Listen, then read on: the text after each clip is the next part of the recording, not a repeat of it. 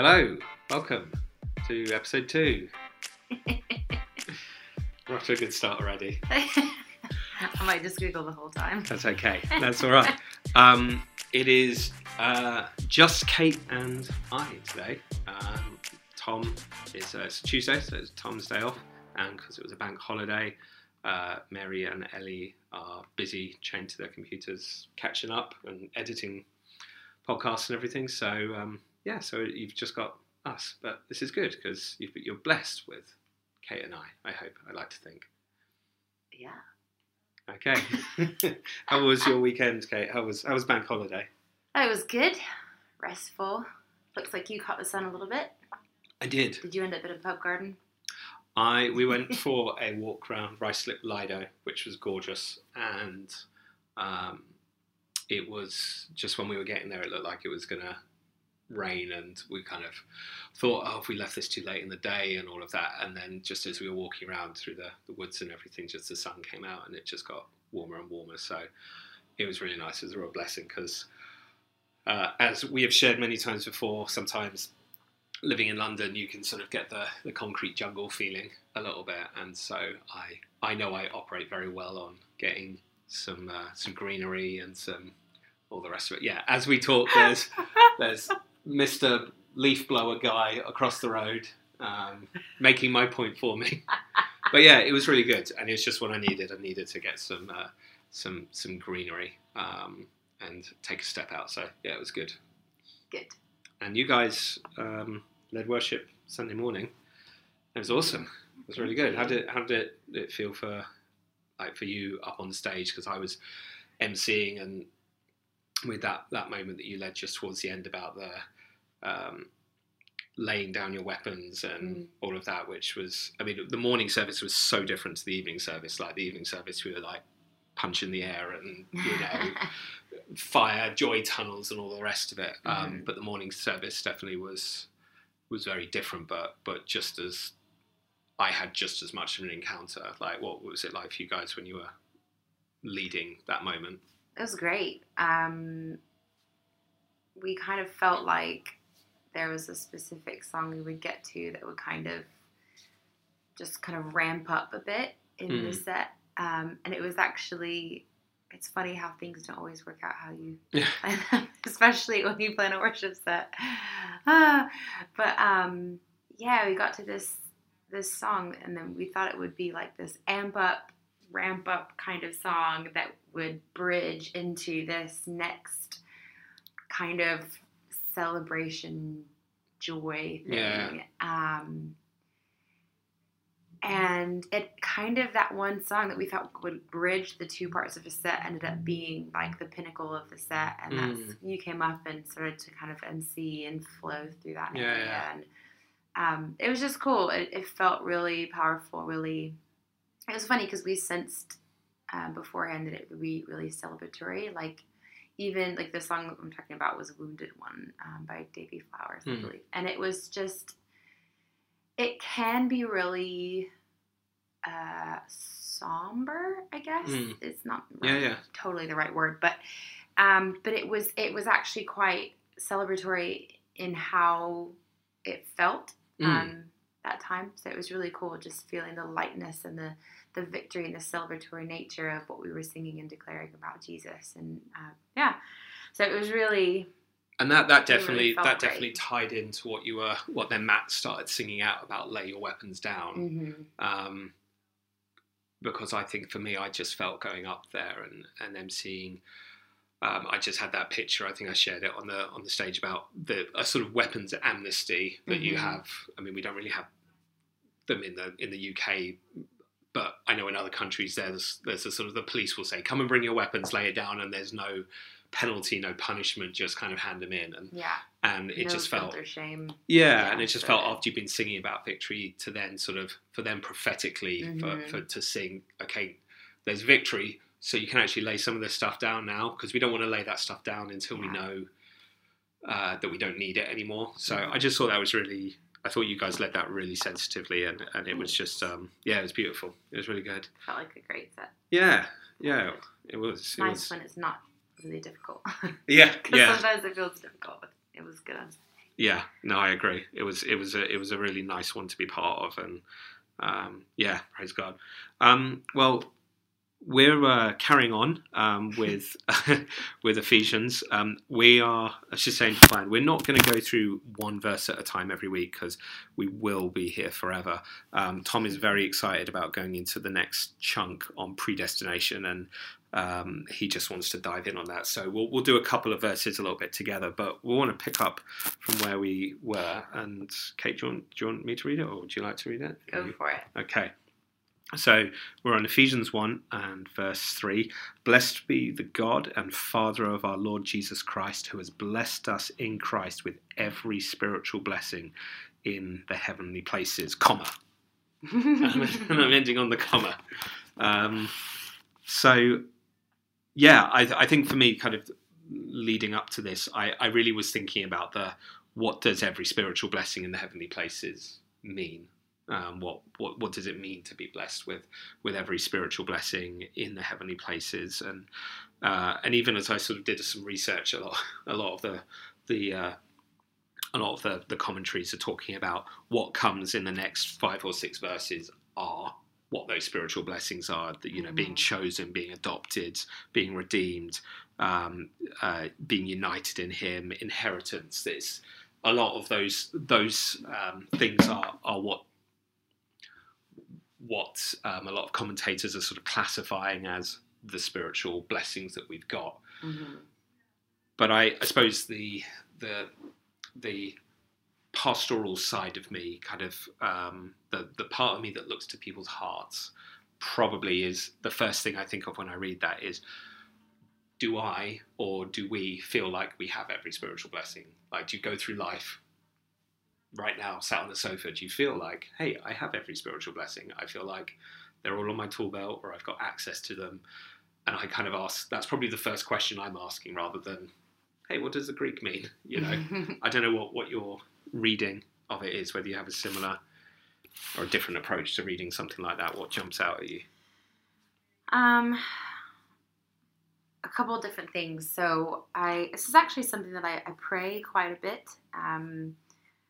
I think this verse really hit me, maybe it was last year or a couple of years ago, that literally every spiritual blessing in heavenly places has been poured out. And we're seated in heavenly places. Yeah. And in addition to that, we have access to all of those things. And so just when I pray, calling on the things that we know have been poured out for us who love God, and praying in accordance with the scripture. So reminding my soul, reminding the atmosphere and the situation that I'm in, that every spiritual blessing has been poured out, and that I have access to those things. Because sometimes we need reminding that we're seated in heavenly places, that all spiritual blessings have been poured out. And it's, whether if it's wisdom, which I fully believe is a spiritual blessing. If we need wisdom for a situation, or discernment for something, or even certain types of provision, I don't know, I'd have to probably do a bit more study into spiritual blessings versus things that we would need in the natural. But yeah, no, I think that the reminding thing is the reminder that we've been given everything is a big one for me. Because we're in the grey room of the office right now, and bless his heart. The conference room. That's the conference room in our office, and bless him. Tom, our lead pastor, put his preach up on the whiteboard that he very graciously sort of didn't end up speaking on Sunday night because of just how deep the worship was going, and we just carried on into an encounter night. But he's just written on the board, comparison is a killer, when we're looking at prayer and how we pray and how we compare our prayers to someone else's prayers and our encounters to someone else's encounters. And I think the experience that probably most believers go through at some point in their life, or at many points in their life, is this kind of is what I've been given in God, the same as or as big as or as good as what someone else has been given in God. And maybe God gave me an ability here to come alongside people's hearts, but he's not given me the ability to pray for the sick or to evangelize or whatever. And I think we're very good at comparing and then discounting or diluting what we feel God has done in us. And so for me, this kind of idea of like every spiritual blessing has been given to me at Calvary, at the cross. I've got access to it all. I need to remember that I've got access to it all, not just the things that I feel I've either got strength in or I feel like God's given me some sort of blessing in. I've got this access to the same spirit that Bill Johnson has, the same ability to be compassionate that Heidi Baker has. I've got the same spirit of wisdom that Bishop Joseph Garlington has. I mean, I've got access to them. I may not have the same measure, but I have access to it. I think that's an area that I know that my mind goes to, and the reminding thing of actually, no, don't start discounting yourself. Don't start thinking less of yourself, or like you're a lesser son, or your salvation was sort of you got the sort of the bronze package, and someone else got the gold package of salvation, where they got all the spiritual gifts. You know, they got the real thing. You only got a sort of, you got the economy package of salvation. Like that's such a restrictive way of thinking, but we do think it sometimes. What I thought was interesting, just looking at the blessings. In the Greek here, it says eugelio is the word for blessing. So every spiritual blessing, Father has blessed us. So blessed there is eugelio in Christ with every spiritual blessing. Eugelio, the same thing. And it's where we get the word eulogize from, which is kind of interesting. Like, this is what we talk about, the way we talk about people when they're dead. But there's when you look, we have died with Christ. Yeah. Well, yeah, there we go. There we go.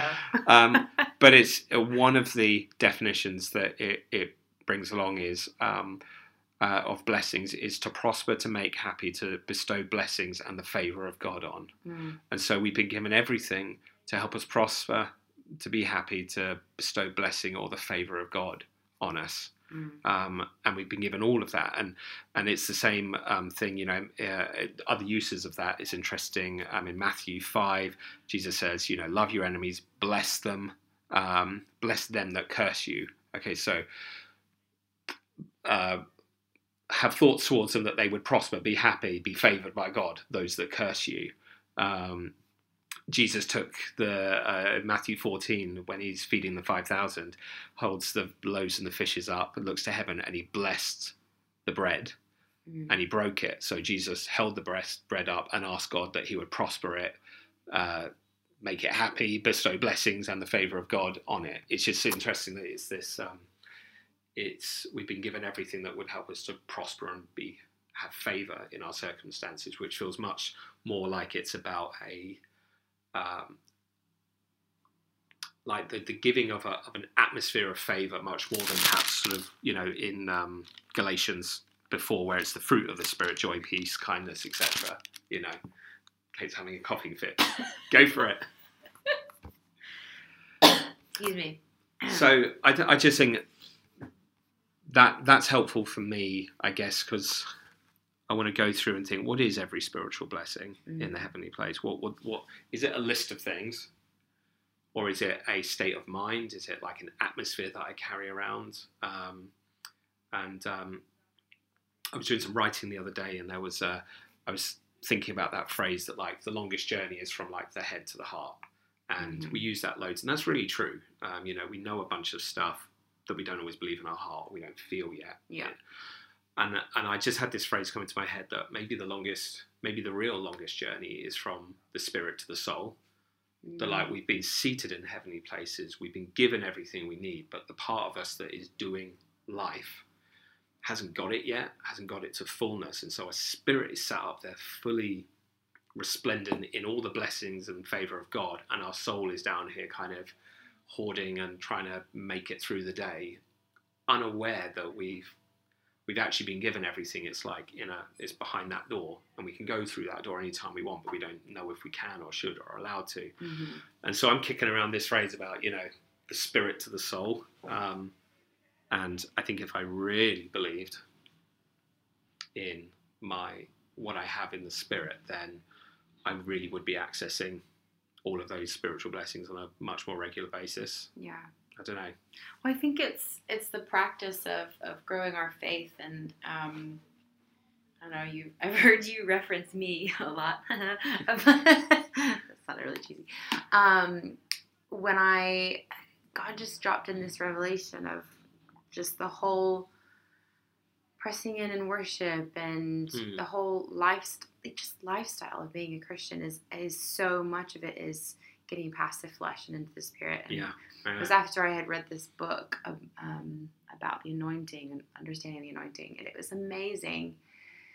And it's so true. I think that's the biggest battle that we face, is remembering who we are, where we're seated, what's accessible to us. Yeah.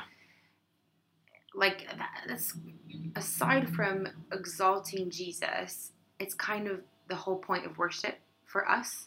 Like, it's for him, but what we get from it is a reminder of what's true and what the situation should look like because of who Jesus is and how much he loves us and his victory and all of that. So I think the biggest battle that I face usually is just remembering what I actually know and allowing it to travel to my heart and or into my soul, because we believe our soul is our mind, body, and emotions. So if it's something that we have to wrap our minds around and actually believe and renew our minds in that area and wrap our emotions around, that's a lot. I mean, it seems super simple, and it is simple, but in a moment by moment basis, or a day-to-day thing, we get so wrapped up in the things of the soul, of what's in front of us, of what we're feeling, of difficult things, of wonderful things that are going on with our families, and we're celebrating, but it can all be distraction, and it's just that constant, I need to remember who God is and who I am because of who he is. And it's that simple. Yeah. I've had this phrase kicking around my head for a long while, but it's seeing God as he is and ourselves as he intended. Say that again. Seeing God as he is and seeing ourselves as he intended. And if I can do that, then I feel like I bring the gap between my soul and my spirit much closer together, or I just bridge the gap.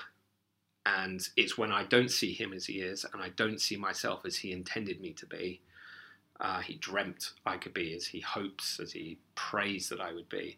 When I fail to see him and myself in those ways, then I really do struggle with believing that I have every spiritual gift accessible to me. I have every spiritual blessing. I have an atmosphere of favor over my life. I start looking at all of the orphan stuff. I need to control this. I'm not strong there, so I better lean over here. I better not stick my oar in there because I've had failure in that area. And all of the stuff that stops me being a trusting, believing son of God starts rising up because I'm failing to see him as he is, and I'm failing to see myself through his eyes. And so I think what you're saying is a really helpful place to land of, would you see him as a loving dad who wants to bestow these gifts on you, and would you see yourself as a son or a daughter who's able to walk in those gifts and know that actually in your spirit it's all been accomplished, it's already been done. Your soul has to play catch up, but we can shorten the gap. We can shorten the leap that the soul has to take, and I just want to encourage anyone who's listening today just to know that you do have everything that you need in Christ, and that it is in Christ, and it's not in a great strategy or in a really strong level of self-belief or a real tough attitude that I'm going to press through and make the breakthrough myself, that you have it in Christ. And yeah, bless you to walk in those gifts and to see the Father open your eyes to things that you've got on your tool belt in him that you never realised that you had. Amen. Amen.